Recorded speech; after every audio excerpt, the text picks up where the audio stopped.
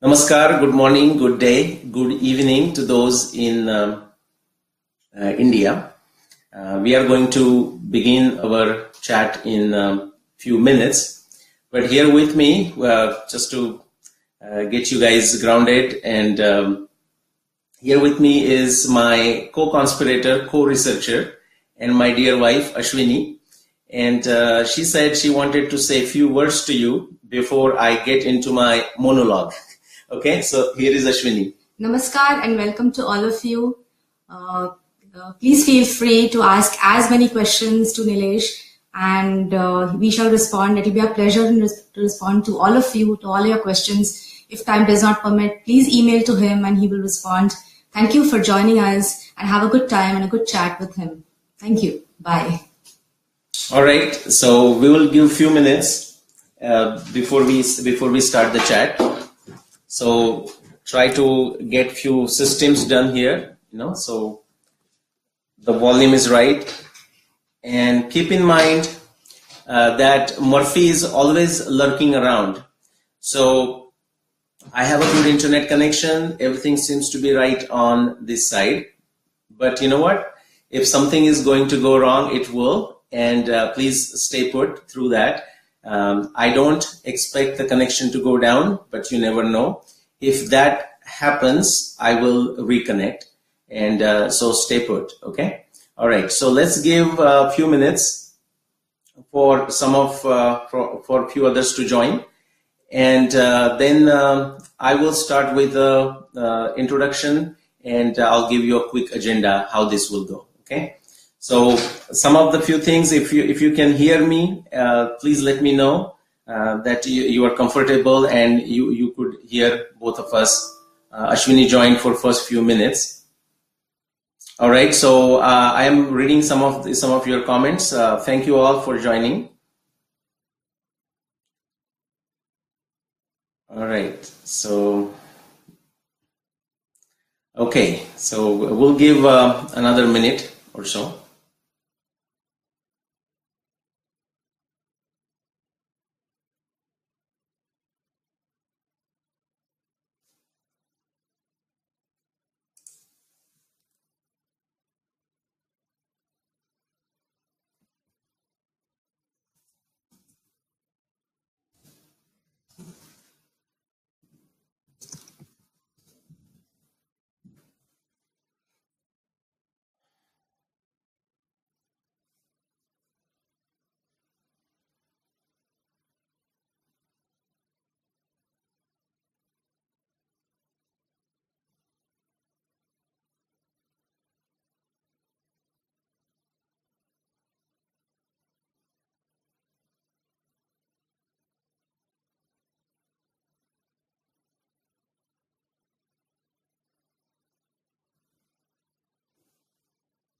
All right, so yes, we'll give some others to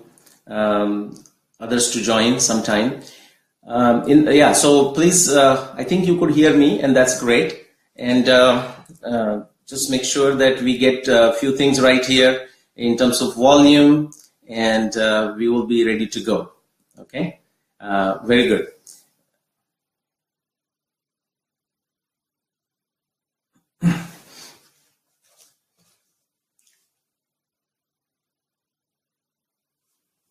All right, I have kept a glass of water next to me.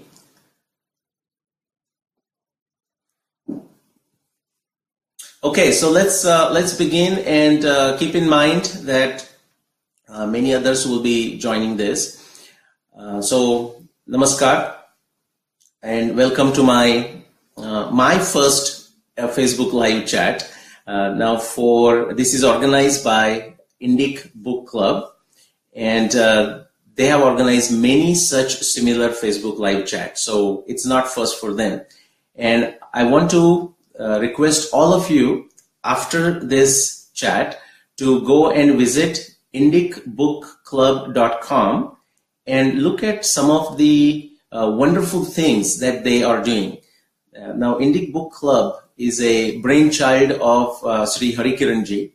And he has put a lot of effort, a lot of enthusiasm, a lot of resources around this Indic Book Club, and there are many volunteers who are working tirelessly to make this a success. So please go visit indicbookclub.bookclub.com. And the media partners for this Indic Book Club chat series, you would know these names. One is Swarajya Magazine. It's an online magazine. And please, again, most of you would be familiar with it. But if not, please go and visit it. The other media partner is Creative India Magazine. And I would also encourage you to visit them as well. And before I forget, and I forget a lot of things, so before I forget, there is another announcement that I have to make. And in this Facebook live chat series, there is going to be a Independent Day special. And Independent Day, because the audience is going to be global, let me specify the Independent Day referring to 15th of August, the India's independence from British. There is going to be a Independent Day special live chat. Now it will be not on 15th, but it will be on 6th of August. And it will be a surprise chat in terms of who will be on the chat. So please join that chat as well. Look for announcement. But mark your calendars, 6th of August, Independent Day special, Facebook live chat, again organized by Indic Book Club. All right. So with that, what I want to do is give you some background of how I got into this research on the chronology of Mahabharata war. What my plan is to go for, say, maybe around 20 minutes. And you can ping me there and stop me if I go too far after that. And give you some background how I arrived at this, what led me to do this similar work that is being done by many other researchers. And so why one more researcher needs to do this. And then what I want you to do is after, say, 15 minutes or so, or as I cover some of the aspects, start typing your questions, because that is the idea. The idea is that you actually ask questions as a part of this online chat, and I will try to answer them, as many as I can, during the chat. And those I may not able to address, I will definitely answer them in this particular Facebook live feed after the chat is over. Okay, so you will still get some brief answers. Sometime I will just connect you to some blog article that I might have written or sometime I may connect you to a YouTube chat or some video of my presentation given at some conference with specific time slots. And I might say, well, just listen to it for these specific minutes and it answers your question. So this is about listening to me for first 20 minutes or so. And then please ask questions, okay? As many questions as you like, any questions as it relates to Mahabharata. If you can focus on chronology, that's great. But if it's related to Mahabharata, but not chronology, that's fine too. Now, I am not going to claim that I know the answers to all the questions. In fact, there are many questions that we don't know the answers, even in chronology and any other areas. And there are some that we will never know the answers. But what is wonderful about this scientific methodology is that even when we think we will not able to find answers to some of the toughest questions, it's amazing how much actually we can know about it. So with that, let me begin with how this all started. So my interest in Mahabharata actually began with Bhagavad Gita. And as all of you know, Bhagavad Gita is a part of the Mahabharata text. So from one thing led to another, and I said, all right, I have read Bhagavad Gita many times, different translations. I had listened to, I have read Vinoba's 18 lectures, given in Dhule prison in 1932, the talks on Gita. And I said, okay, so I have a reasonable idea as to what is there in Bhagavad Gita in terms of the content. And since it's part of Mahabharata, let me see what else you see in the rest of the Mahabharata and how cohesive it is, how congruent it is with the message of Mahabharata and Bhagavad Gita together. So that's how my journey began. So go back to the year 1995. I was ready to complete my master's, that was in chemical engineering, and it was up in north in Edmonton, Canada. And so my thesis was all done, and I had some time, really nothing to do. So I said, okay, I had done enough in engineering library. So I went to this Library of Humanities called Rutherford Library, and was looking into the Indian section. And lo and behold, and not a surprise to many who have been to many of the American libraries, you will see almost any good university library, you will see a collection of the Bhandarkar Oriental Research Institute critical edition of Mahabharata. You'll see many others, but definitely you will see this. Again, so I was going through it and just see how much I can understand. There is no translation there, just Sanskrit verses. So I was trying to see how much I can understand, just quickly reading through it without the help of dictionary and whatnot. And as I was going through it, I was looking for the Bhagavad Gita portion, which is again Bhishma Parva. And so I started with the first chapter of Bhishma Parva. And I was surprised because the first chapter is just the beginning of the war, before even the war began, actually. And I ran across a series of astronomy observations. Now, this is 1995, and my knowledge of astronomy, especially Indian astronomy or astronomy in general, was very limited. I mean, I have heard some names of nakshatra, but if somebody would have asked me to show them in the sky, I would have been clueless.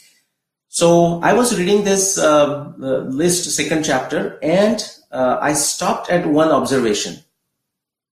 And the reason I stopped, because while I could not understand many of the other observations, I mean, I understood their literal meaning, but not sure what to do with it. This observation was the observation, now famous observation of Arundhati Vasishtha. Ya chaisha vistuta rajas trailoke sadhu sammata Arundhati tayapesha Vasishtha prashtata kruta.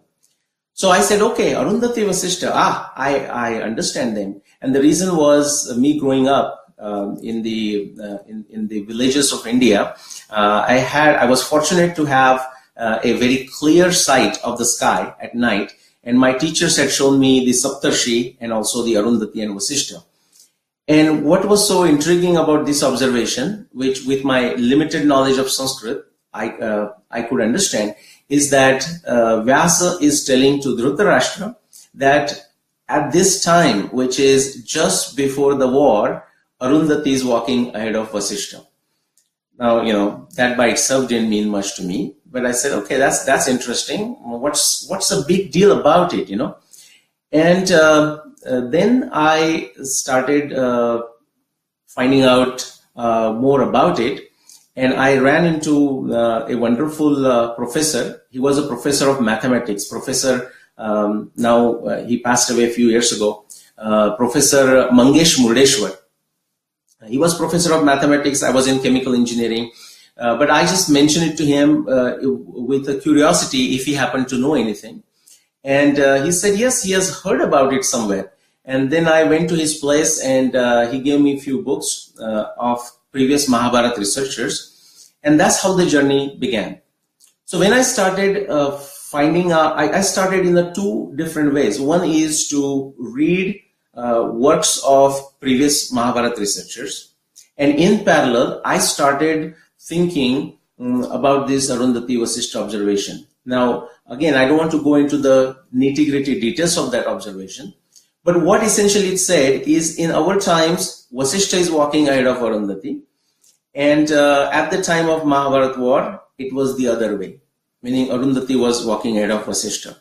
And I thought, very naively, of course, that this should be easy to solve, just find out a little bit of astronomy, find out their relative speeds, and piece of cake. Well, it wasn't piece of cake. It took me about 15 years before I could solve the mystery. And I wasn't just sitting doing other things and let the time pass. No, I was very persistently, almost I was crazy after this observation. And I was looking for various astronomy software to see if I can figure out what does actually this thing mean. Then I moved to Calgary. I started a job with General Electric. So I was doing my work. I was selling plastics. But I used to go, I found out the Department of Physics, Astronomy, went to the university there, found the appropriate professor, and just, went there uninvited and tried to ask them more questions. And fortunately, they were helpful. They didn't understand what I was after. Another anecdote worth telling about this is when I was being interviewed for this, my first job with GE. I had done a couple other jobs in Canada before that. These people, the interview, I think it was a second or third interview, and the interview was at the Toronto International Airport. And so I'm being moved from one terminal to another. I'm meeting different people. And one of the person that I met, and I spent longest time, more than like 4 hours with him at the airport. And of course, afterwards, he was my colleague. His name, again, a phenomenal personality, Sherwood McLernon, again from Toronto. And why I'm telling this story is because it's hilarious, and it hasn't gone away from my mind. And so he's asking me questions, and I'm hoping that he will ask me questions about my sales experience, which I had none, by the way, but about my plastics background, which I did have because my master's was in polymer characterization. But he will ask me about some other aspects of my personality. And he just did some basic questions, but really he was saying, tell me more. What other things excites you? Besides this, besides this work, besides this. And I was really wondering, where is he going with all this? But finally I ran out of my stock to tell him. And so I said, okay, this is not relevant to this particular assignment.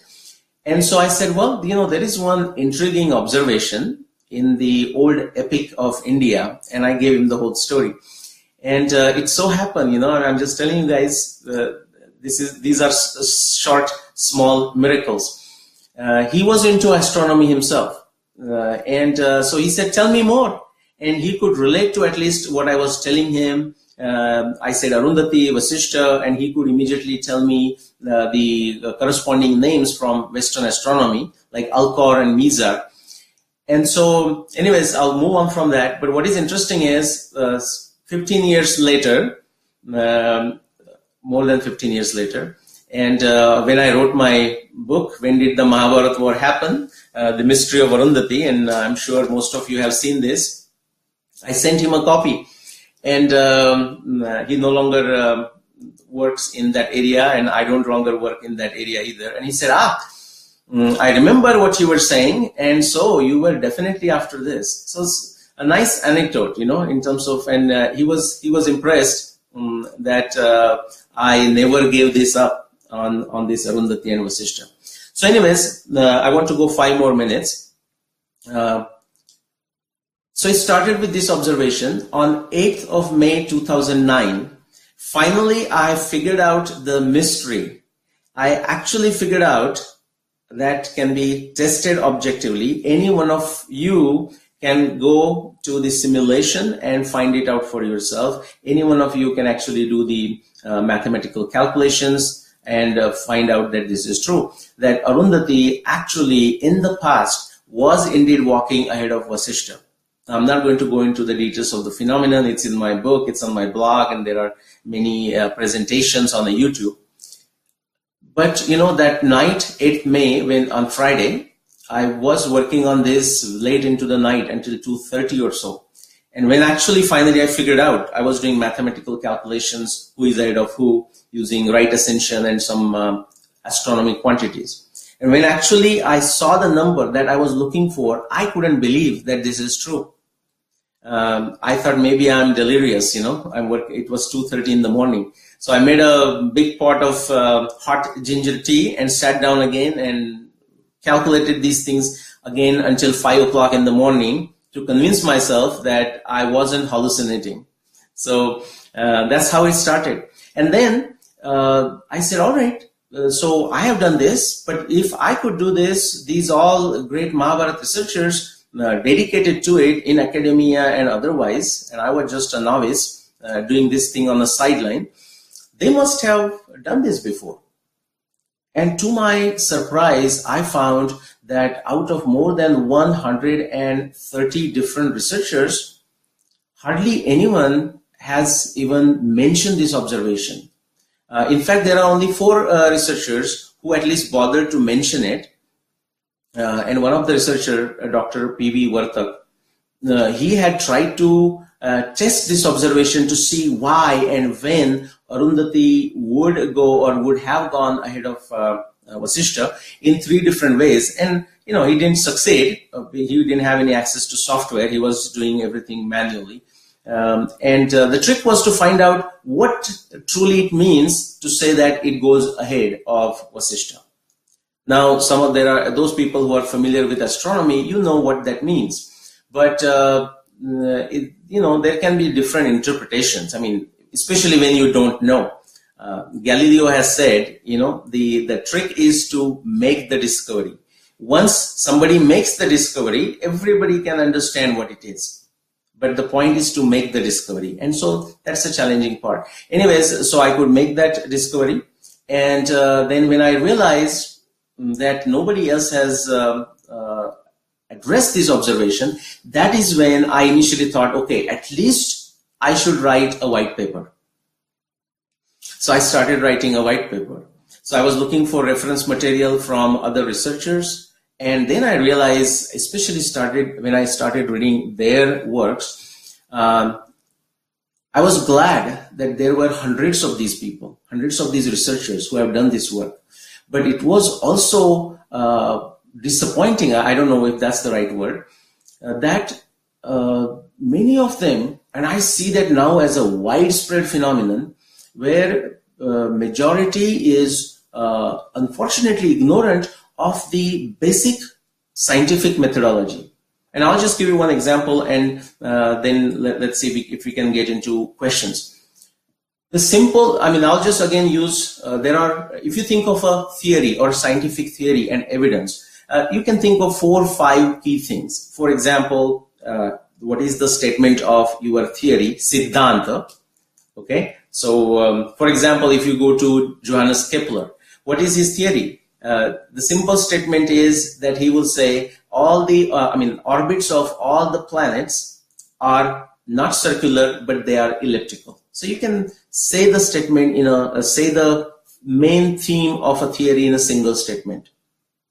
All right. If you ask Newton what is the key thing about his theory, and he would say that there is a attractive force between the masses, and there is a specific formula how they are related. The mass and the distance between them. If you ask Copernicus what is the key point of his thesis, he would say, well, not Earth at the center, but the sun at the center of now what we call solar system. So all the theories should have a simple statement. And what I found with these researchers is that I couldn't find one single statement. In fact, it wasn't there. What they were doing was a patchwork, trying to explain every observation in every different way they could. And that is still a worthy effort, especially when there are more than 200 plus astronomy observations. And this is not like fitting those of you who are mathematically minded. This is not fitting like a nth order polynomial, like, lots of data points and you're drawing a curve going through those data points. It's not that simple. It has layers. In fact, the analogy now I use is, imagine you're creating a painting, so initially just a plain surface, and you may sketch with a pencil. So that's like a certain evidence allows you to sketch your painting with a pencil. And then you think of another set of evidence, again, all astronomy evidence that I'm referring to, that allows you to add certain objects, and then some other set of astronomy evidence that allows you to add colors, then another set of astronomy evidence that allows you to add different shades, gloss, and so on. So it's a different type of, a complex type of jigsaw puzzle. And so you can understand the different creativity that was employed by various Mahabharata researchers. That's all fine. But imagine this. I'll take two key points of scientific method. One is the evidence, and another one is testability. So evidence, it's you think it's a common sense that one should use all the relevant evidence in the context of a specific theory. And the second part is that it should be objectively testable. But what is important is that you test all the astronomy evidence, in this case astronomy evidence, all the relevant evidence, and you summarize it.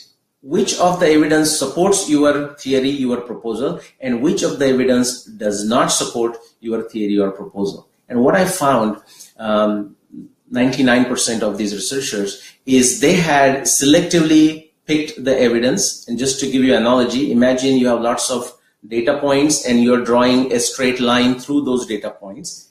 Even if you close your eyes and draw one line, it will go through few data points, especially if you have lots of data points.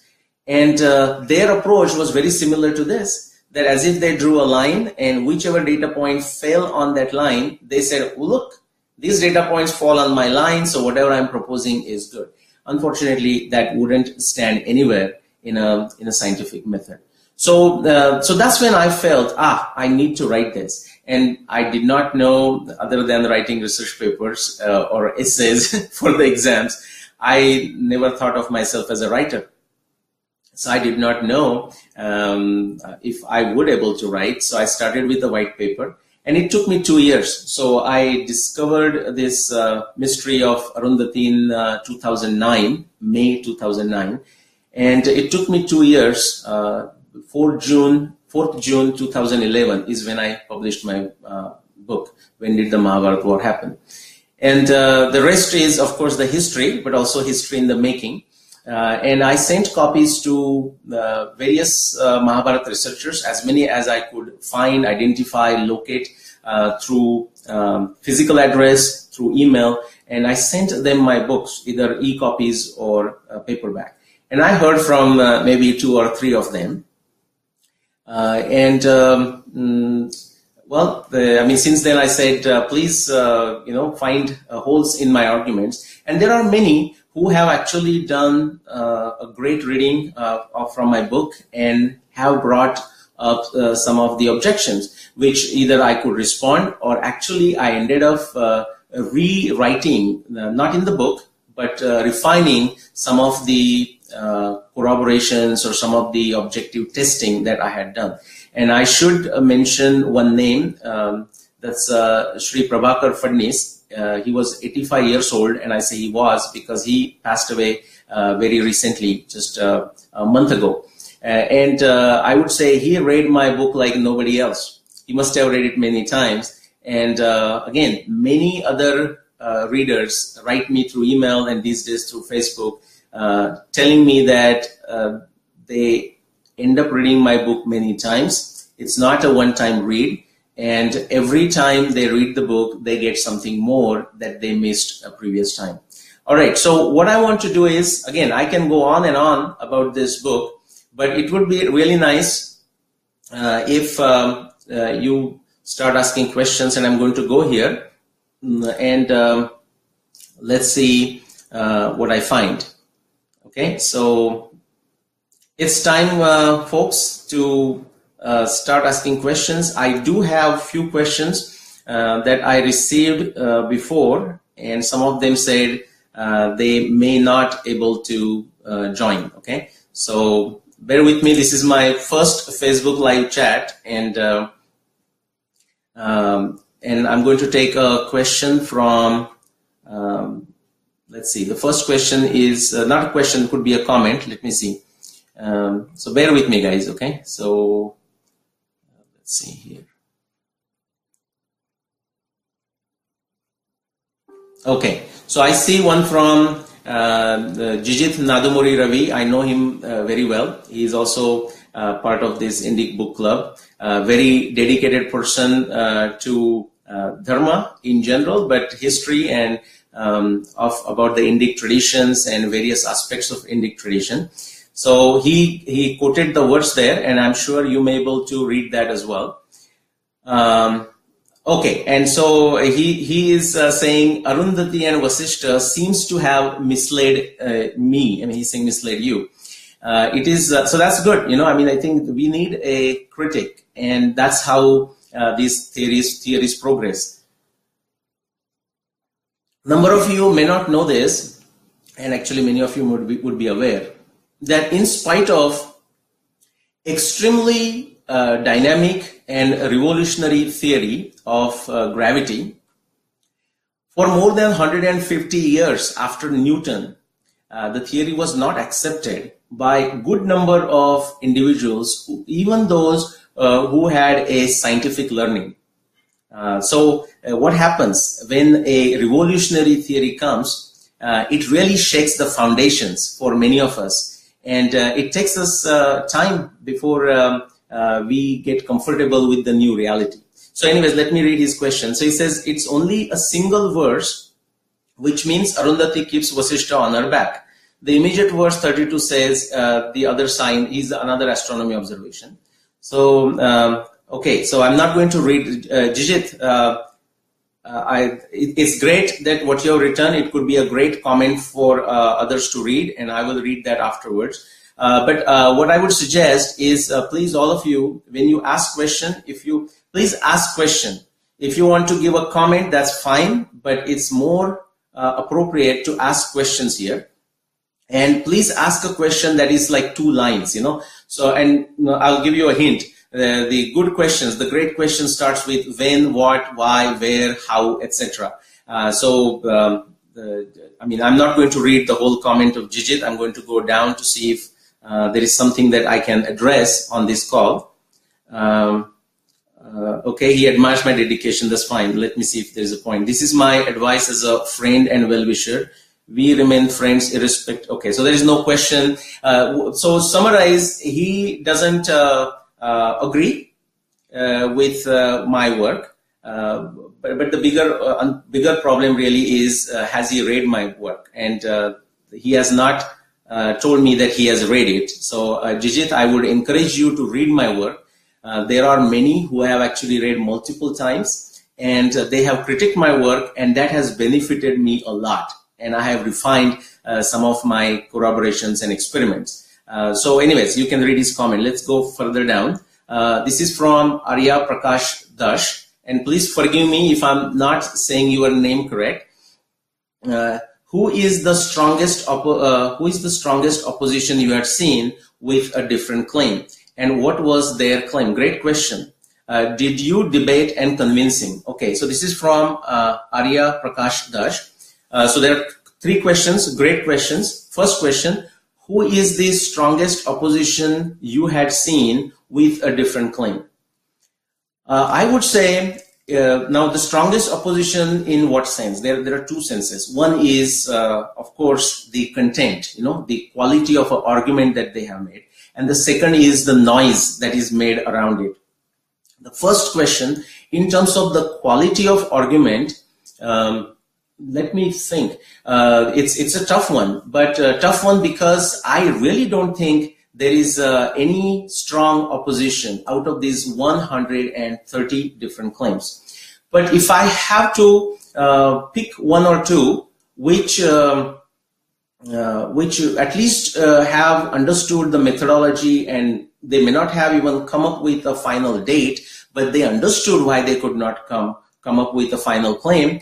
We have to go back actually 100 years.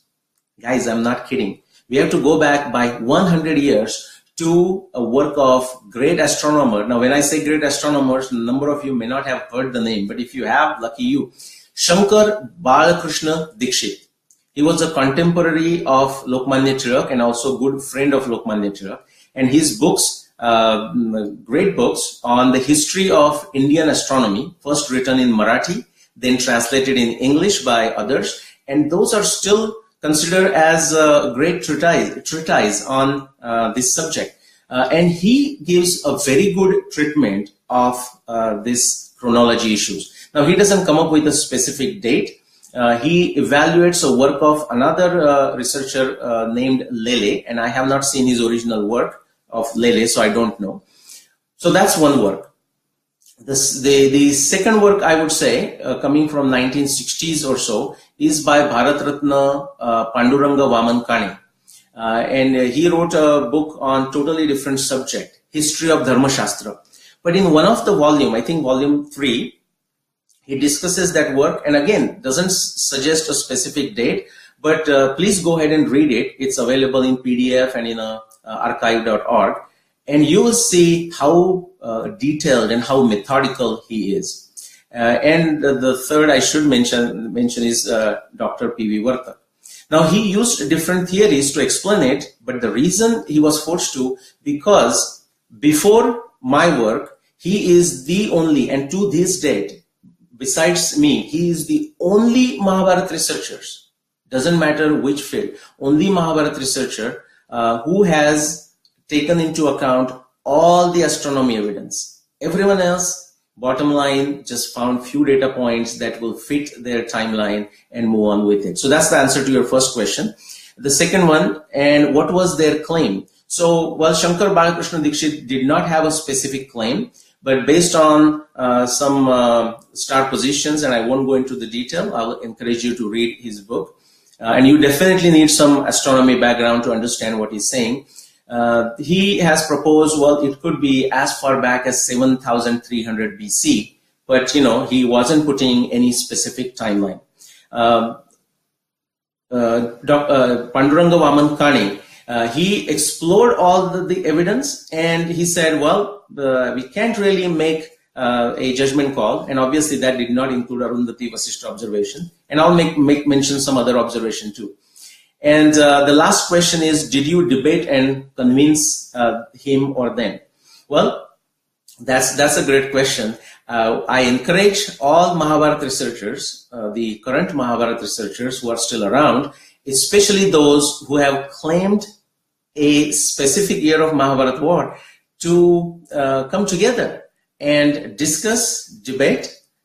We can do this through some communication like an email. I mean, we can start there anyways. But the better way, even to actually get together in person, I suggest them do it on camera, do it off camera, do it in a moderated fashion, do it in a non-moderated fashion. A place of mutual convenience, a time of mutual convenience. And to this day, I have nobody has come forward. One notable exception, and that is Dr. Konrad Elst. Now and please, I will send you the link here of that debate, and you can watch it and make your own mind. But that's the kind of discussions we need, or debate, which is where both parties come together, they put forward their views, they actually debate, and leave it to the audience, leave it to the readers to decide, what they gain from this. So to your question, no, other than Konrad Elst, I haven't had a debate. Actually, sometime I do end up debating with few researchers. Recently, there was this researcher from Germany, Switzerland, Mr. I don't know if he's a PhD, so either doctor or Mr. Sri Dieter Koch. And he has either proposed on his own or picked up essentially a date of one named Daftari, and again, I'm familiar with all these claims. But then we started an email back and forward. He had copied me on his note. It went on for 2 or 3 rounds, and in my language, he ran away. Obviously, he would have a different story if you ask him. But what I'm doing is that communication that I had with him, I am putting it in small packets at my blog site. And on that count, I'll also mention I have a blog, which is at, you can just go to Google and find out, but nileshope.wordpress.com, and I have hundreds of small blog articles written, mostly responding to questions like these. Okay, so please, I'll encourage you to go there and read these. So Dieter Koch is another one that comes to mind. Professor Achar, he has proposed 3067 BCE. Now that is not his original date, just like Dieter Koch's date doesn't appear to be original. It's originally Daftari's date, you know. So Achar, coming back to Achar, it was proposed by Srinivas Raghavan in 1969, and he proposed with some additional astronomy observations. Some 15 years ago, as Professor Achar became aware of it, and so he started with the work of Srinivas Raghavan. But then he realized that there are many observations that really do not match, so he removed them. And then he thought there are 12 observations that do match for 3067 BCE, and he claimed, therefore, that is the date of Mahabharat war. And some of you may be familiar with another good filmmaker, Dr. Manish Pandit. He's a medical professional, but he has done some good documentaries. One is Krishna, the Myth or Reality, a good film. And there he uses work of Professor Achar and pushes that 3067 BCE as the date. Again, we did not have a debate. I did have an email communication with Professor Achar since 2011, or even actually before that. But what I have shown, that the 12 observations that Achar claims, I have shown that each and every observation actually can be shown to falsify 3067 BCE. Not only it doesn't support 3067 BCE, but each of the observation falsifies. Okay, I'll stop on that. Let's see if we can find another question. Okay, Shantanu Eskambaker is asking, are there similar astronomical positions as depicted in Mahabharata before the simulation? Shantanu, can you rewrite your question? I'm not sure what you exactly mean by that. If there are similar astronomical position as depicted in Mahabharata before the simulation, I'm not sure what the question is. Let me move on to but you can rewrite your question. Let me go to the next question. This is coming from Pramod Kumar Buravalli. How do you explain the recurrence of the same Rishi over many time periods? Good question. Time travel or immortality, or same name recurring over centuries of a Rishi from the same Sampradaya? Okay. And you know, as I said, the questions do not have to be exactly about the chronology of Mahabharata, but this is relevant and related. So how do you explain the recurrence of the same Rishi over many time periods? So just let me give you a few examples. For example, Vasishtha. Let's start with Vishwamitra. There is a Vishwamitra Rishi who, to whom many Ruchas of Rigveda are assigned to. Okay, so we don't know how far back we have to go. Then, if you look at the story of Trishanku, there is a Vishwamitra who tried to put Trishanku into space. And I have determined the timing of Trishanku to be around, don't fall off your chairs, guys, those who are not familiar with this, but around 13,000 BCE. Okay, 13,000 BCE, which is around 15,000 years ago. Time of Trishanku, again based on various astronomy descriptions, astronomy observations from Ramayana, but also from Mahabharata. Anyways, so there is this Vishwamitra. Then you come to the timing of Ram, and again I have that my second book. Number of you may be aware of it, and again I don't want to talk about that book here, but the historic Ram that I wrote in 2014, I used the identical methodology to arrive at the timing of Ramayana and different instances of Ramayana. So so timing of Ramayana I came up with as 12,209 BCE for the Ram Ravan Yuddha. So there also we have, the time of Ram, we also have Vishwamitra, and you will find Vishwamitra in Mahabharata also, which is 5,561 BCE, 6th millennium. You will find the same thing about Valmiki. Valmiki is, of course, the one who wrote Ramayana, that's 13 millennium BCE, but you also have Valmiki in Mahabharata. Same thing with Vasishtha. So the point is, how do we have these? Are these same individuals who are living that long with some yogic sadhana? Now we have heard about these stories, people living with some yogic siddhi. But here we know, actually we have descriptions, very clear descriptions. For example, take Vasishtha. It means the sage Vasishtha, and imagine start with the sage Vasishtha, whoever that is, for argument's sake. And his disciples would also be considered sage Vasishtha. His sons would be considered sage Vasishtha. His adopted sons would also be considered Vasishtha. And that is how we have these many Vasishtha, many Vishwamitra, many Valmiki, even frankly many Parshuram. So these are the descendants in the same either genetic succession or disciplic succession. All right. So hope Pramod, I answered your question. Let's go to Ameya Modak. Please discuss at least one Mahabharata astronomy seasonal reference which is not discussed in your book or on your blog if time permits. Okay. Ameya Modak is putting me on the spot. Okay, so I'll discuss a couple. So Mahabharata at least one Mahabharata astronomy seasonal reference.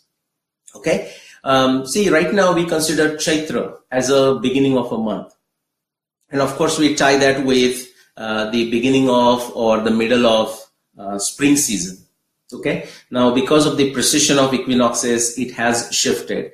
But if we go back 2,000 years, then month of Chaitra, lunar month of Chaitra, was indeed at the center or towards the beginning of spring season. In Mahabharata, there are no direct references, but many indirect references that gives us hints. Okay, that Sharad Rutu was the beginning of a year. Now it's important to keep in mind that that is true even in our times. For a minute, think of it. Of course, now we have more non-Indian calendars to the mix. So 1st of January is one beginning of the year, which obviously was at some time before started with the winter solstice. But anyways, within the Indian tradition, we have multiple calendars almost prevalent at any given time. Almost at least 4 calendars, and you can see the hints for these in our ancient literature. One starting with the winter solstice, one starting with the summer solstice, and one starting with spring equinox and the fall equinox. Okay, but so in Mahabharata, there are enough clues that possibly the year started with the Sharad season. Okay, there is a big deal about Sharad season. And in the Shanti Parva, what you find, multiple places actually, is that the first month of the calendar of Mahabharata time, lo and behold, I did not know this for a long time.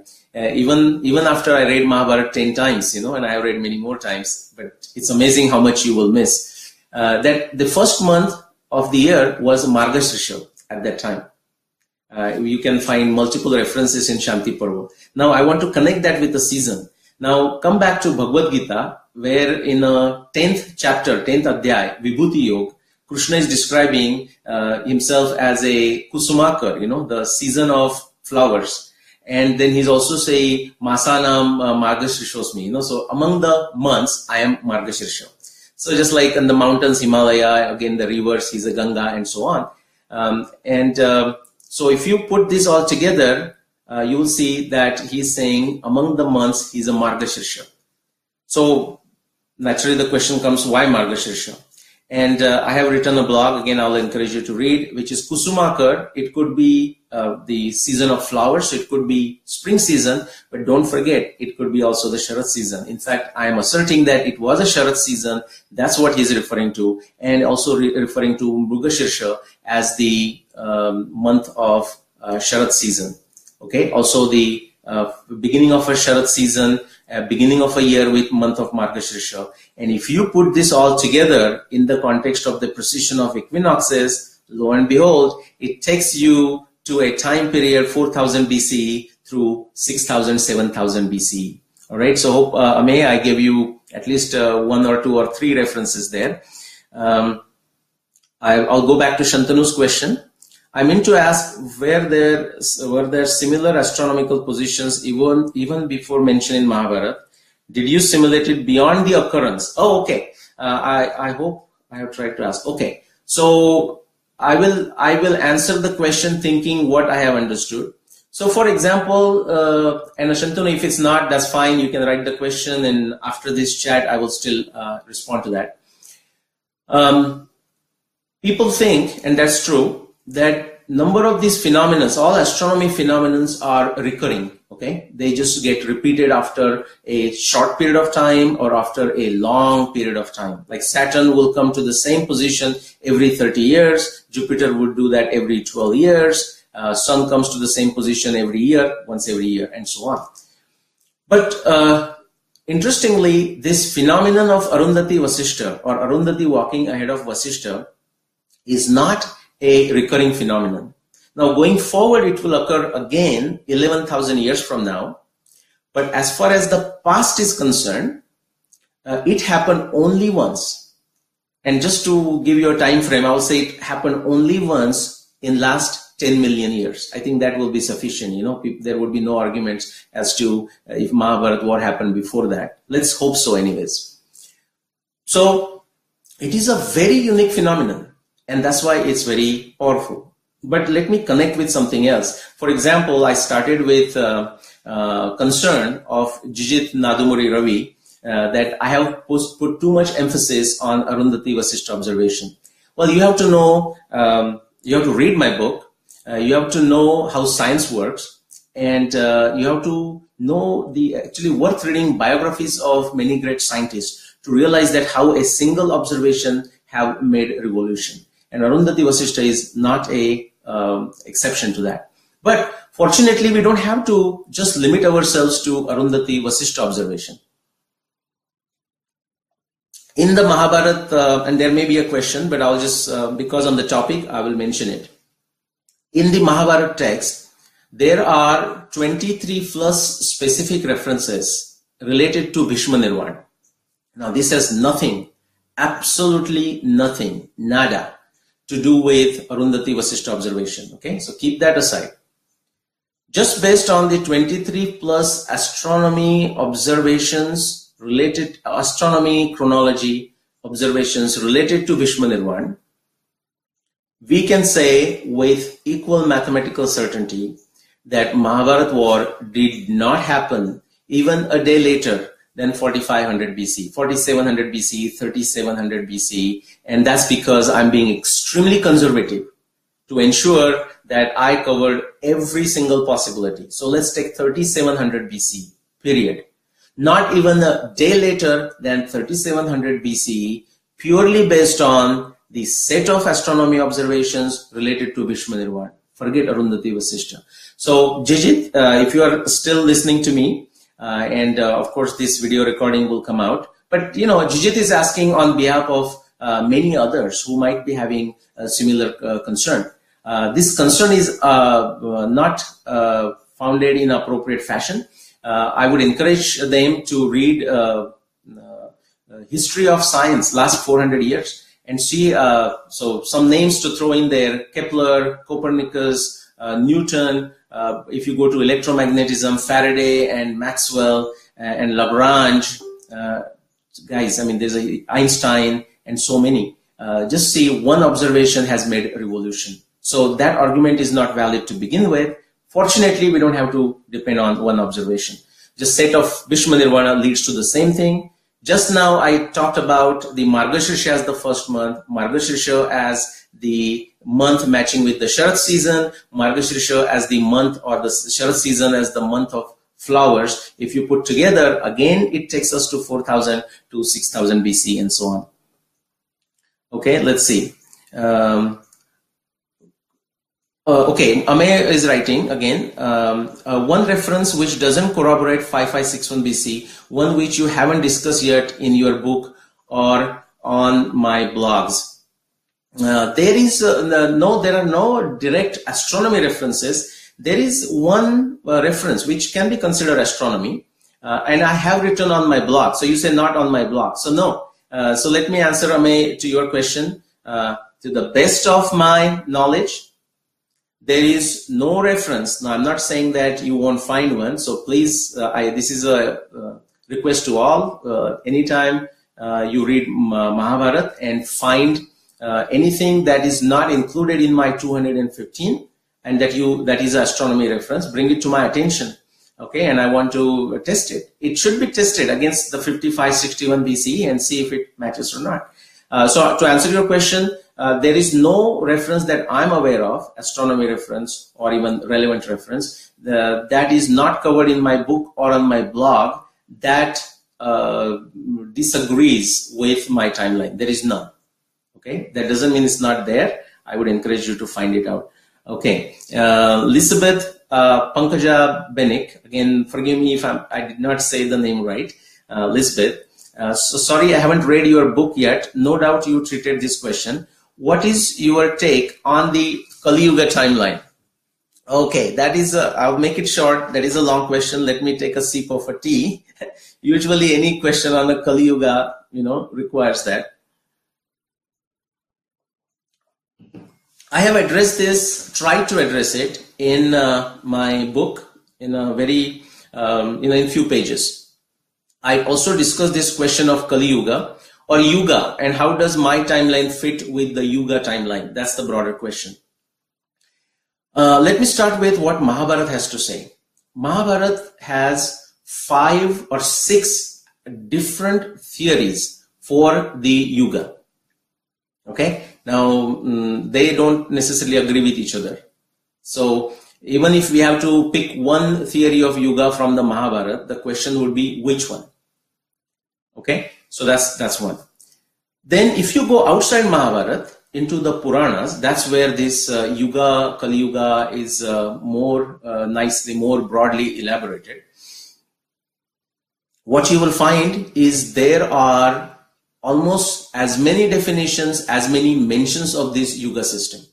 And I have a whole long list of those references, courtesy of another great researcher and an extremely knowledgeable person, Shri Arun Upadhyayji. He is now I think retired IPS officer, and his passion is again Indian history and astronomy. And amazing, I mean, he can recall so many specific references from his memory, sheer memory, and he can write it. So he has kindly sent me a whole long list. So I have it. As many times it is mentioned, almost those many different definitions for the duration and so on. So again, the question is which one we take. I like the definition, one of the definition given in Mahabharata, where Bhishma says, connected to the Yuga, is Raja Kalasya Karanam. Like king by his behavior, by his administration, defines the type of Yuga that will come. We can all relate to that with the Karma Siddhanta and everything else. So depending on the situation, that's how the Yuga was called. There is an astronomy theory of a Yuga, which is to say, this measurement was taken as, 2 types of measurement. One is the real measurement, the real time that we know. And another one is the movement of stars. And this is written by, again, thanks to Abhi Shivdas and Christina, who brought that book to my attention, by one named Sri Karnik, and I may be saying a wrong name. Actually, if you take his timelines for the duration of each Yuga, and if you assume the Kali Yuga began with 3102 BCE, my proposed timeline of Mahabharata falls into Dwapara Yuga, as it should, based on the multiple descriptions of Mahabharata text. And my proposal for the Ramayana, 12,209 BCE, falls rightly into the Treta Yuga, as is expected, based on the timeline proposed by Karnik. Now, there is no conspiracy here, guys. I don't know exactly who this Karnik is. Until a month ago or so, somebody brought it to my attention. I have not met him. But the point is, so yes, I can take one definition and it perfectly fits for my timelines. Now the question is, will people be willing to accept the timeline or durations proposed by Karnik? The answer is they won't be. They will be pulling all the other references, which is every other reference that will not agree with it. And that is the scenario for no matter which definition of a Yuga that you use. Okay, so I hope I have answered that. So it's not a question that we are going to solve it very easily. There are many dimensions to it, many theories about what this duration is, Daivi versus Manushi years, and it goes on and on. Okay, so let me move on. Okay, so Raj Vedamji from Houston writing, most well-meaning researchers might not like your date using Arundhati Vasishtha because it invalidates the Puranic king list and the Feb 18 3102 BC date start of Kali Yuga. Please explain by deconstruction. And why Kali Yuga cannot be pegged to 3102 BCE by despite the reference by Aryabhatta and most Indic writers. Okay, so let me take it in stride here. So what Raj Vedamji is saying is most well-meaning researchers will not accept my date based on Arundhati Vasishtha. And my broad answer to them is, first thing they have to explain, I mean, period. What is it about Arundhati Vasishtha that they don't like? Because if they are throwing Arundhati Vasishtha, the same rule would apply to rest of the 200 astronomy observations. Now, granted, there are interpolations and additions and so on. But just now I described, even if you keep aside Arundhati Vasishtha and only look at the Bhishma Nirvana reference, still it is going to take you before 4000 BC.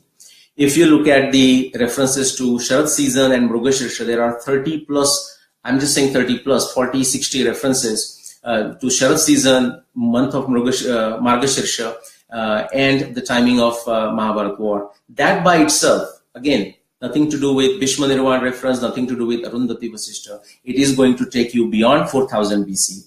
And there are a few more, I won't go there. So don't have to limit yourself to Arundhati Vasishtha. Now getting to the 3102 BCE, my position is, I don't know how Aryabhatta or if Aryabhatta decided that 3102 BC was the beginning of the year. What we do know is that this assumption or understanding that 3102 BCE as the beginning of a Kali Yuga, for whatever reason, did exist in India for a long time.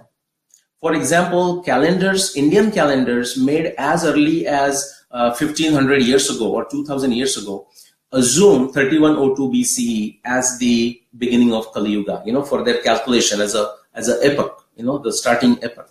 So they use that. If you look at, now I'll connect that with the other one that you are mentioning as a part B, Raj Vedamji. Could the Puranic king list be incomplete? I'll come to that. But let's say the Puranic king list mentioned in Vishnu Puran or Bhagavad Puran, and they typically talk of 1000 years, 1100 years, or 1500 years between a certain king that historically we think we know their timing. And there is a challenge, there is a problem too. In fact, another great researcher, Vedveer Aryaji, has shown that those timings for our modern kings like Gupta and Maurya, there is a lot of confusion, and he has put some good work out there. But let me go back to 3102 BCE. So Bhagavad Puran or Vishnu Puran, we can also determine the approximate time when they were written or updated. At least updated. And that comes to around 1600, 1700, 1800 BCE. And from that, if you go backwards, you can see the assumption of whoever updated Bhagavad Puran or Vishnu Puran, that they were also assuming 3102 BCE as the beginning of Kali Yuga. So that assumption of 3102 BCE is an old one, and it is in India for a long time. At least I would say for 4000 years, because Bhagavad Puran also seems to be assuming that. But other than that, now if you go to the internal evidence of Mahabharata text, there's a mention of Kali Yuga and all that. But there is not a single reference that you can objectively test that will allow you to come to 3102 BCE as the beginning of Kali Yuga. So there is definitely a disconnect. And it needs additional research. We may find the answer, we may not find the answer, but that's my answer there. Okay, let's see. All right, I'm going down the list. In this.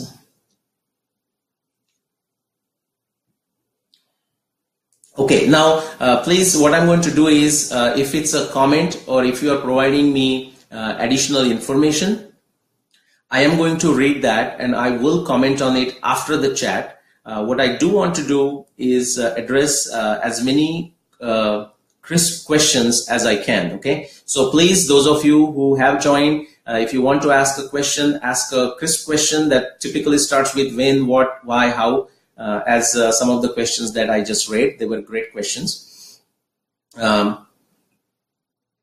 And I will answer, even if I don't get a time to answer this during this chat time period, I will answer to them after the chat, okay? Because the questions will stay here. Okay, so Nilay Trivedi is asking, where can I find Mahabharata for reading? Many sources, but let's assume if you can read in Hindi, if you go to archive.org, and type Mahabharata, and you are going to find the Gorakhpur Press translation in Hindi, and also with Sanskrit verses. So that's like a online source that wouldn't cost any money. It would be a great idea if you prefer to read in a book form, which I do myself, to order them from Gorakhpur Press. Okay, I think they come in 6 volumes, and again, it is not going to cost you much. Okay. So that's answer to your question. Mini Dhritarashtra, okay. Okay, Jijit Nadumuri is saying Bhishma Nirvan is beautifully correlated by Ashok Bhatnagar. All right, well, what I would encourage, Jijit, since you seems to have connection with Ashok Bhatnagar-ji, is to see if you can present his position, and then we can take it over. I don't know what you mean by beautifully correlated. I would encourage you to read my correlation, and basically what I've done on the Bhishma Nirvan, and you'll see how beautiful it is. Okay, and this is we are talking of objective research, so the beauty is in the eyes of beholder doesn't apply. Okay, so I would encourage you to read that. Right. Okay, Jijit is asking another question. How do you reconcile your 5561 BC war date with the Puranic king list? Very good. Glad you asked. And Raj Vedamji, you had asked this question, and I forgot to answer that. I'm going to, instead of giving a long answer, I'm going to ask all of you to read a blog that I have written at my blog site. And again, in response to Jijit's question, I'll type that particular blog link there afterwards. I have given a title, Tale of Two Unknowns. The problem with the king list, well, let's talk about the good of king list. The very fact we have these king list, the dynasty list, genealogies of kings. We have in the Ikshvaku dynasty, like many kings before Ram, many kings after Ram. We have the same thing with Pandava dynasty or Kuru dynasty, before Pandavas, many after Pandavas. So the fact that these lists are maintained, that is additional evidence for the historicity of Mahabharata. But the question is, how does it correlate with 5561 BCE? And I call this, my blog title is, blog article title, Tale of Two Unknowns. What are the two unknowns? The first thing we need to do this, we need an exact list of all the kings. And if you go to various lists, there is a list in Bhagavad Puran, there is a list, of course, in Mahabharata itself, there is a list in Ramayana, there is a list in Harivamsha, and many other Puranas, we have this list and other literature. What you will find is the list is not complete, number one. How do we know that? Because if you bring this identical sounding list from multiple sources, you find in one list between the two kings, there are many kings that are missing that are mentioned in the other list. And this goes on and on. There is something else. At least I found two lists. I can't recall now, Harivamsha and maybe some other Puran, where it is very clearly stated that these are the list names of only prominent kings, which means even they are making it very clear that not only the list is not complete, but even by design, they are not into the business of mentioning every name. So that's one unknown. The second unknown is, in order to use the genealogy list to go back to the timing of Mahabharata or any other historical instance, you also need the duration for each of the king. Now, as a crude calculations, what many have done is they have taken this list of kings. Sometimes they have added some kings. Oh, maybe we are missing 20% or 30%, and then they have assumed an average duration, average time for the rule of each king. Now, these numbers go from 14 to 50. Okay, 14 years per average for each king to 50 years for each king. Now, everyone has made their assumption, and if you multiply the two numbers, you get a time period.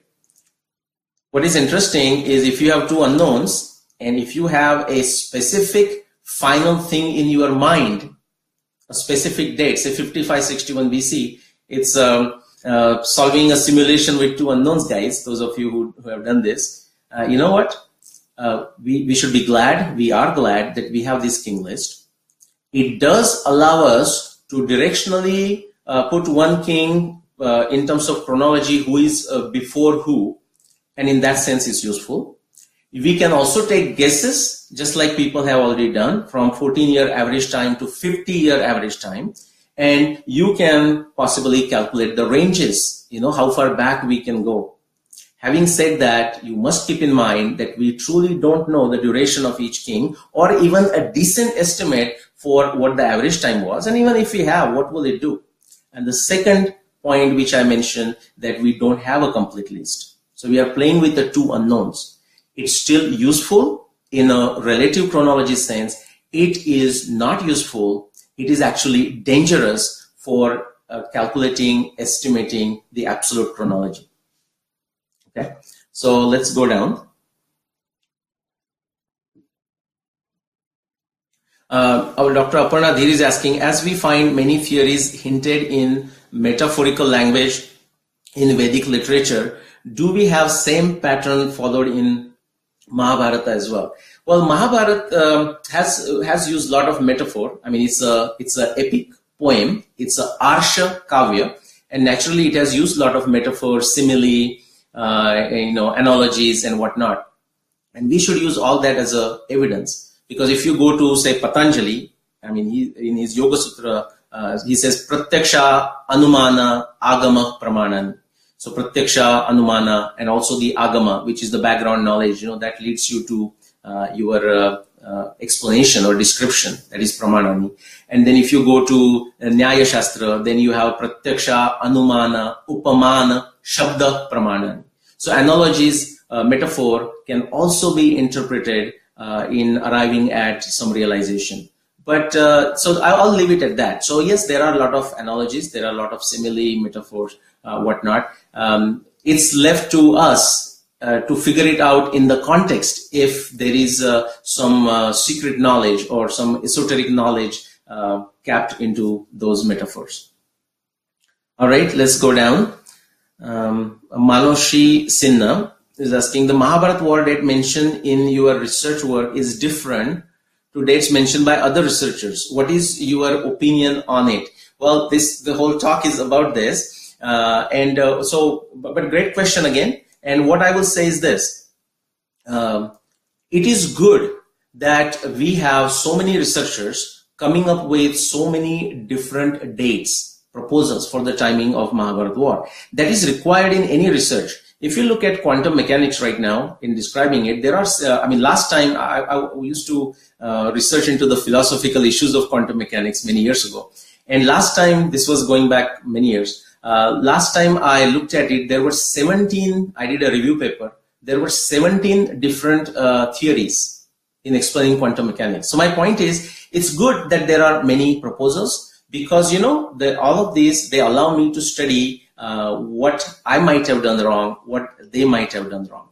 But to answer your question, based on all that I have studied, I have more than 130 different claims, not all of them in the original, because actually some of them just mention the claim, I think it's 3102 BCE. But just because that person happens to be some well-known person, it becomes like so-and-so is saying it happened in 3102 BCE. In science, it doesn't work like that. I mean, for every claim, you have to provide your evidence. So my point is, based on all that I have reviewed, I can say my 5561 BCE, originally proposed by Dr. P.V. Vartak, he did it in a different fashion. He did not look at Arundhati Vasishtha observation and so on.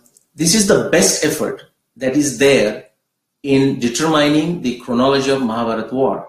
Now, bar none. Okay, now this may sound as very bombastic, and that's fine. But you know what? If you look at Bhagavad Gita, the Daivi Prakriti or Daivi qualities, Krishna mentions Abhayam Sattva Samshuddhir Jnana Yoga Vyavasthiti. You have to be fearless in your claims. And of course, it ends with Amanita. You have to be humble about it. Okay, so the humble part is that I could be wrong. And if somebody shows this to be the case, I would be the happiest person. The reason is the day somebody proves that my date is wrong, which means he or she has come up with a better proposal, which means we have made a progress in understanding more about this Mahabharata war. The fearless part is based on my study. I feel very comfortable asserting that mine is the best proposal, the best type of quality research when it comes to determining the timing of Mahabharata war, and not limited to just astronomy evidence, even though I have focused in my book only on the astronomy evidence. Okay. Okay, Jijit, I see your question. I'm going to go down. I'll come back to you. I want to just make sure I take questions from others too.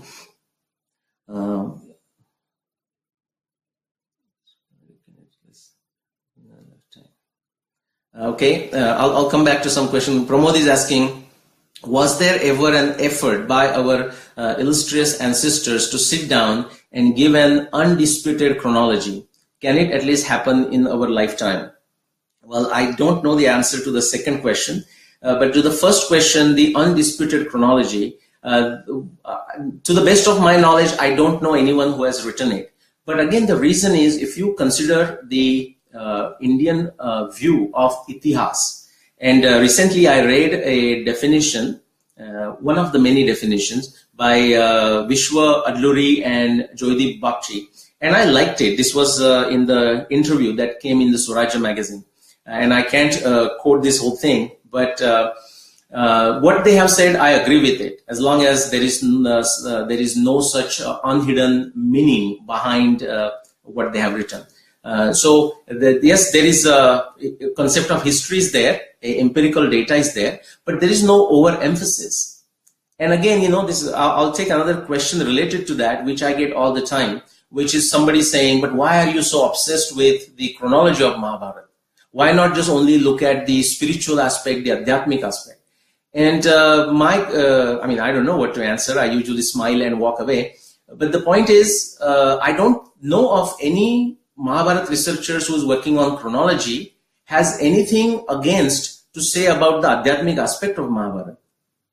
Okay, so there is no either or scenario. We have to focus on Adhyatmic aspect. There are so many other beautiful aspects in the Mahabharata. Personalities, characters, amazing thing. You can pick one subject and you could be working for the rest of your life on that. So this is not obsession. But if we accept this as a history, as soon as we accept that this is something happened in the past, there is every reason to find out when it happened, or at least make an attempt, try to find out when it happened. Pramodji, I may not have answered all your question exactly. I'll try to answer after the chat. Let's see. I just wanted to know whether you have considered phenomenon of fall of Yayati from Swarga from Mahabharata text. To answer your question, no, I have not looked at it. I know some others have looked at it. One name I'll mention is Srimati Rupa Bhatti. she's working on Agastya, but she has worked on this, or at least trying to work on this. But I have not. Okay.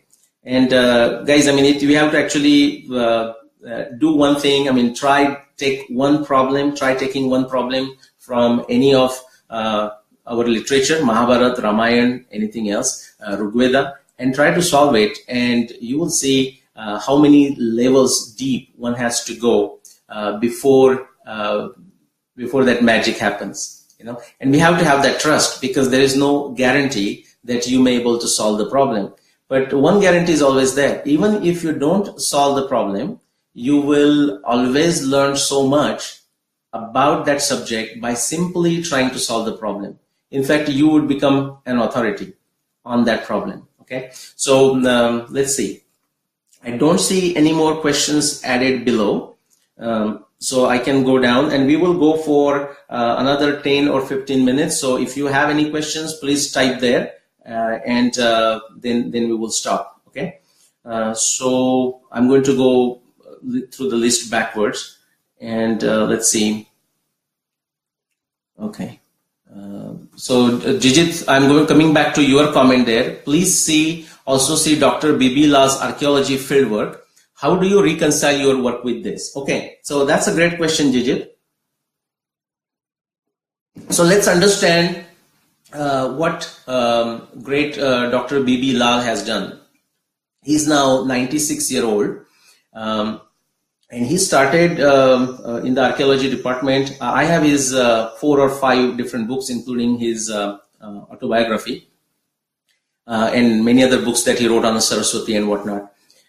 So what he did is he started with Archaeology Survey of India, did a lot of field works at many sites. At some point, and by the way, I should mention that B.B. Lal is one of the great names. When he began his work, he had originally accepted the arguments of Aryan invasion theory, the so-called Aryan invasion theory. And then as he continued his work, in the light of additional evidence, he realized that the Aryan invasion theory is not tenable. Now that was purely based on the archaeology evidence, but also some additional evidence from Rigveda and additional archaeology evidence. So he changed his position, and you know what? Even in science that happens very rarely. And then he rejected Aryan invasion theory. So that's his background. Now in 1950s, he did some excavation, he and his team, at the places which were considered related to Mahabharata. For example, Hastinapur and Kurukshetra and whatnot. So, and Mathura. So Hastinapur, there's a place called Hastinapur or something like that, close on the bank of Ganga in the Meerut district. And so that's where he found certain area next to the river, and he did some archaeological excavation there. Now, Jijit's question is, how do I relate to this? Well, what they found is, some pottery. Some found some fish hooks and so on and so forth, different layers. Actually, the number of those layers, to the best of my knowledge, do not go anywhere below 2000 BC, based on the archaeological techniques they use to date these different layers. So how do I relate to it? Well, this is how I will summarize.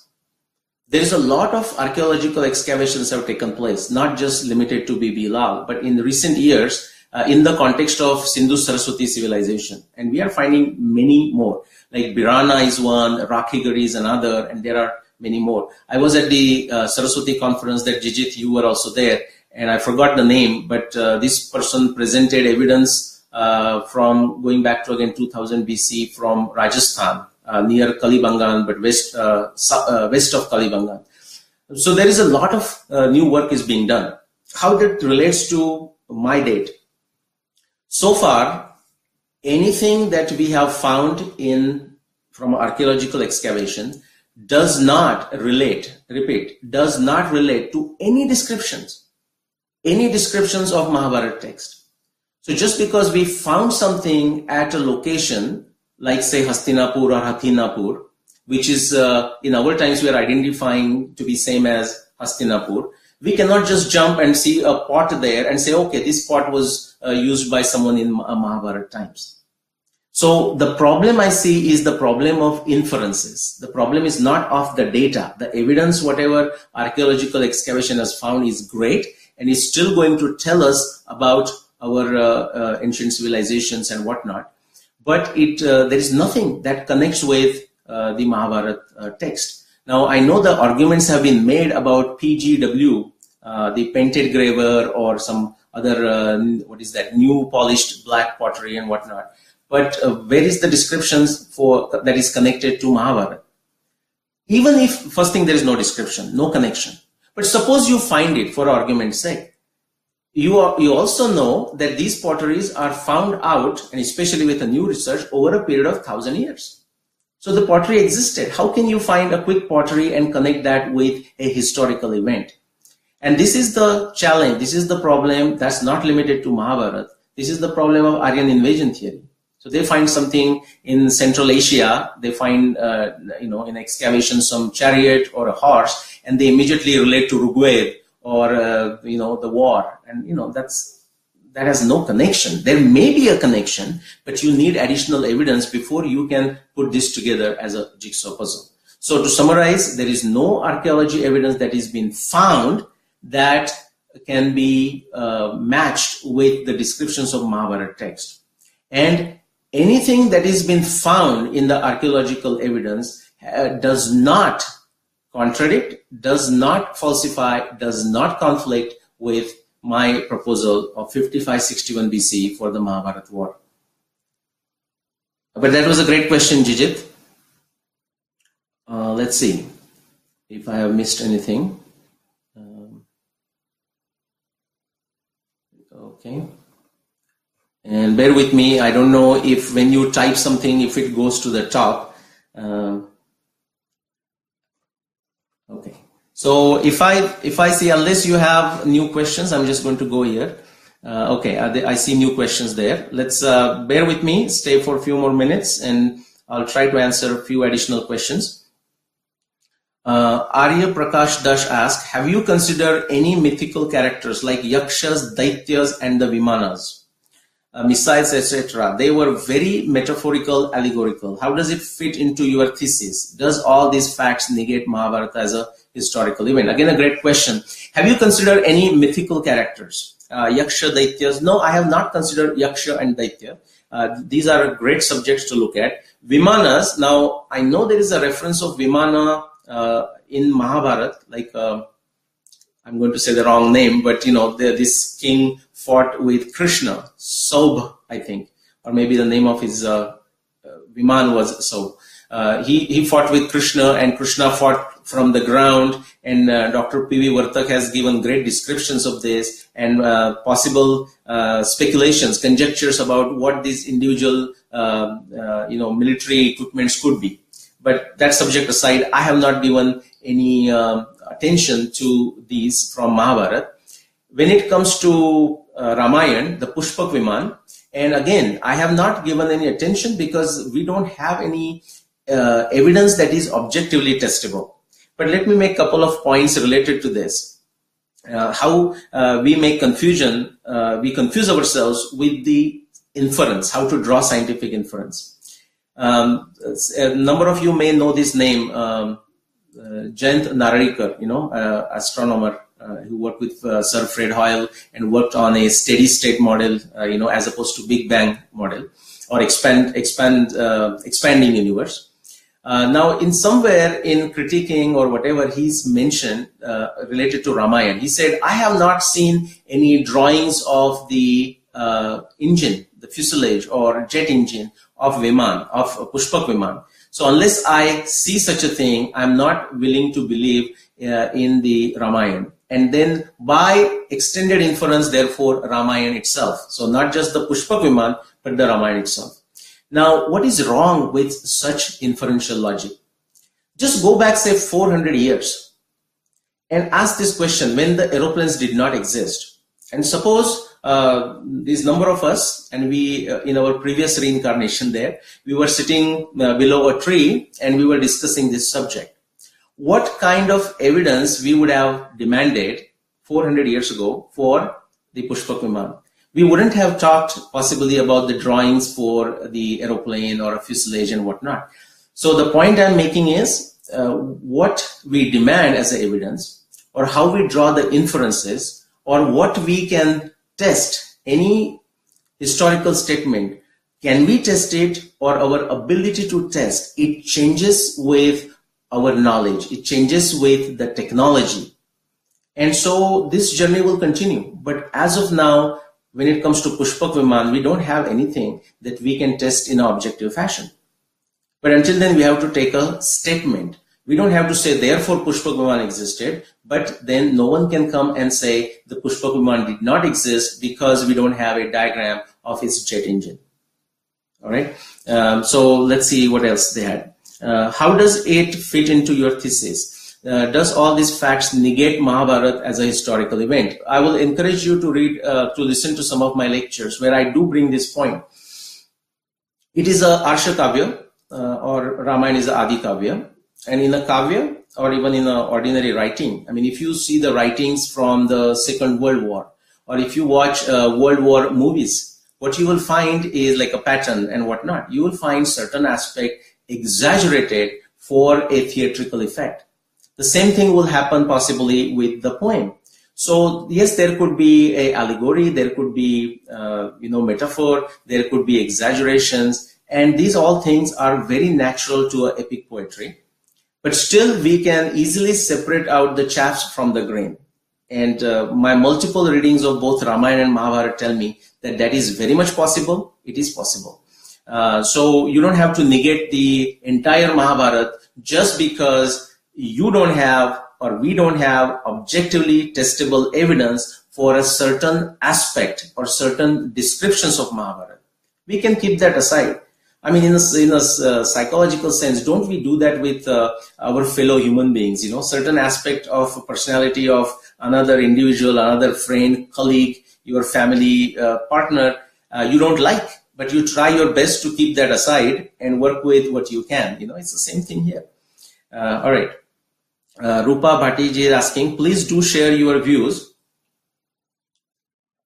on AV observation, where the pole star with Saptarshi is not mentioned. But Ramayana mentions Saptarshi with pole star. Brilliant. Okay. Now, yeah. As one can see many stars. Okay. I don't have to name Rishi. It took curiosity. Okay. I'll just answer that top part, and the rest is your comment. So this is from Rupa Bhattiji. He says, please do share view on AV observation where the pole star. Thank you for bringing it up. This is very interesting, guys. In the Mahabharata, there is no mention of a pole star, meaning this particular being a pole star, or I'm looking at the sky and a pole star is shining brightly. Nothing like that. Now, some researchers have misunderstood. For example, a description that was meant for Mars. Okay, because the word Dhruva doesn't always mean a pole star. It means a sthira or a steady, you know. So Mars description, it says Dhruvam prajulitam goram apasavya pravartate chitra swatyantere cheva dishtitah parushagraha. So Mars has become steady between Chitra and Swati and shining brightly. It has gone retrograde. That is what the description is. And then it says Vakranu Vakram Krutvam Cha Shravane Pavaka Prabha Brahma Rashi Samavritta Lohitango Vyavastita. And that Brahma Rashi is Nakshatra Abhijit or Vega. Okay, so Mars came by the time of the war and aligned itself along Brahma Rashi. But there is no mention of a pole star. Arundhati Vasishta are walking around a empty space, so to say. By empty space, I mean there is no distinct star next to the point of pole star, NCP, North Celestial Pole. There is no distinct star in Mahabharata times. That itself would eliminate certain time intervals. For example, around 3000 BC, Tuban, a very distinct star, was our pole star. But Mahabharata doesn't mention any pole star. On the other hand, as Rupaji asked me there to talk about it, you go to the time of Ramayana. Now, I came up with this time based on multiple references, 3-4 independent references from different kanda of Ramayana, and they led me to this broad interval of sometime from say 10,500 BC to 17,500 BCE. Okay, and one of the 4 references there, it refers to the North Pole Star of Ramayana times. Isn't that interesting? The Brahma Rashi is described as the star, pole star, around which Saptarshis are rotating. This is the description from Ramayana.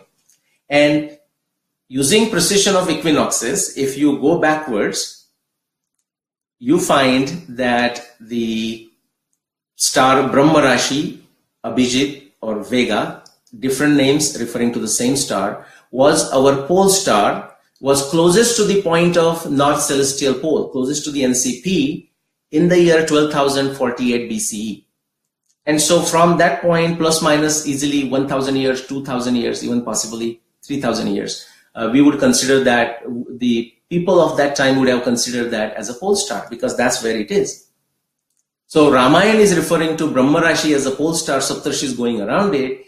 In Mahabharata, there is a description of Saptarshis going in around, Arundhati walking ahead of Vasishtha, but absolutely no mention of a pole star.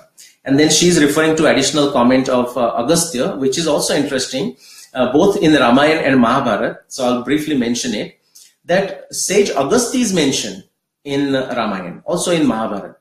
But through all these astronomy descriptions, especially Ramayana, where there is a journey of Ram to the south, okay, where the Agastya would be easily visible, there is a mention of Agastya sage in the Panchoti. There is a mention of Agastya during the war. But there is no mention whatsoever of star Agastya during the Ramayana times. And actually even in the Mahabharata times, by the way. But I'll skip Mahabharata for a minute. But Ramayana times. And why is that?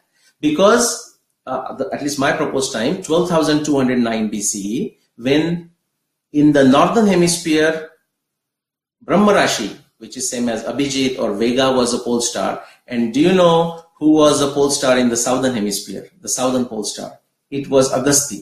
Agastya was closest, Agastya meaning Canopus, closest to the point of south celestial pole around 12,000 BC, and therefore not visible from India or even the South India. So this is a negative, this is an example, illustration of a negative evidence. Again, this is not to be seen as powerful as a positive evidence, but even there, it's amazing that Ramayana has a lot of mention of sage Agastya, but no mention of people seeing the Agastya star, Canopus, because it wasn't visible in 12,000 BCE. Okay, quickly, and I want to stop in 2 minutes. Maitrani shares, okay, so Rupa Bhattiji is giving some additional comments, and I'll listen to that and I'll comment. Okay, Jijit, just last, let's see if there are any other questions. I'll take this as a last question from Jijit, or his comment rather. He's saying Dr. Ashok Bhatnagar is an astronomer himself, and his date of 1792 BCE for a Mahabharat war correlates well with archaeology and with Puranic king list than all the other MBH dates, including yours. Okay, this was appreciated by Dr. B.B. Lal, archaeologist. Professor Waldia discovered drying up Saraswati by 2000 BC. That is correct. The Saraswati did dry by 2000 BC, and some other scientist, Nalini Rao. Okay. Jijit, I mean, I'm going to see if I can find a question there. If not, I have to skip this. Okay, he says he will introduce me to them and would like to know my review of their work and their review of my work. Well, that's great. In fact, what we need to do, I think, as a next stage for all Mahabharata researchers, and that's because we are referring to Mahabharata chronology, but this applies to any other knotty problem, you know, tough problem in this whole space of Indic research, is that we should compile what different people have said about that problem and their solution, and critique it rationally, critique it brutally. Okay, and that's how we are going to make progress. But and I hope that this happens. What I am seeing is, and I don't know if Ashok Bhatnagarji or the other names you are mentioning, Nalini Rao, if they are on the Indic Book Club or some other forum. But you know, we can do this in a forum. We can do this one-on-one. And I know I recently received an email from Neera Mishra-ji, who organized this Mahabharata Manthan conference. And she said, you know, she's very keen on doing a 1 or 2 day seminar purely dedicated to astronomy-based chronology of Mahabharata war, and want to bring multiple researchers doing this. And that's a great initiative. What is important to remember is that before even we get to that stage, there's a lot of pre-work. that we need to do, and specifically the pre-work I'm referring to, is that every researcher should able to clearly state the statement of their theory. For example, the statement of my theory for both Ramayana and Mahabharata books or works is that all the astronomy observations, astronomy descriptions of Mahabharata text and Ramayana text are actual, factual, visual observations of the sky. That is the statement of my theory. In a similar fashion, all of these researchers have to do the same. Then we talk of the triangle of the scientific triangle, the logic of scientific discovery, the explanation, prediction, and testing. So we need to make a list of all the observations. So we get into the agreement. Then we get into the agreement on the translation of it, explanation. And then we get into the predictions, actually everybody's predictions, which one match, which one do not match. There is a simple scientific tool known as verisimilitude or truth likeness score. And it simply looks at all the evidence for a specific category, in this case astronomy evidence, and splits it into two for every single proposal or theory. The number of observations that match, corroborate for that proposal, and the number of observations that do not corroborate with that proposal. And we just have that as a score, like a tennis score, 6-1. So if in my case, for my Mahabharata research, I looked at more than 215 observations. So let's stick to 215. And the verisimilitude or truth likeness score for my proposal, my theory, is 210 that agree with mine to 5 that do not agree for my timeline. And I know some of you would like to jump and say, oh, which are those 5? They are discussed in my book, but I'll tell you those 5 observations that do not match, or I cannot corroborate them from the Mahabharata text for my timeline. No other researcher, I repeat, no other researcher has succeeded in corroborating those 5 for their timeline also. On the other hand, those who I could corroborate, the other researchers have not crossed the barrier of 10 observation. I repeat, 10 observation out of 215 to go further to match for any of the timeline. So yes, Jijit, so that's a great idea, and you can take initiative and help us do that. That's great. And the Mahabharata war would be just starting point, because it's very critical, and we can move on to other serious problems in our Indic tradition, and we can make progress. Okay. All right. So with this, I am going to stop. Let me see. Yeah. So thank you very much for those of you who still stuck around. We went a bit over time, 10 minutes over time. I want to thank Hari Kiranji for taking this initiative to start various different proposals, different initiatives under this Indic Book Club, Indic Academy, and whatnot. I want to also thank Dimple Kalji, who assisted me getting to this stage in doing this chat, Facebook live chat. And thanks to all of you for joining this. Those of you who asked questions and those of you who made these comments, that's how it enriches our discussion and makes us progress, expanding our knowledge. Okay. All right, so I want to stop here. I will go through the list after this talk, and if there are any questions or any comments that I did not have a chance to respond to, I will definitely respond, even if in brief. I will do that, okay? So thank you very much again. I know it would be late night in India or wherever you are at your time, Sunday. So enjoy your rest of the Sunday. Thank you very much for joining me, and namaskar.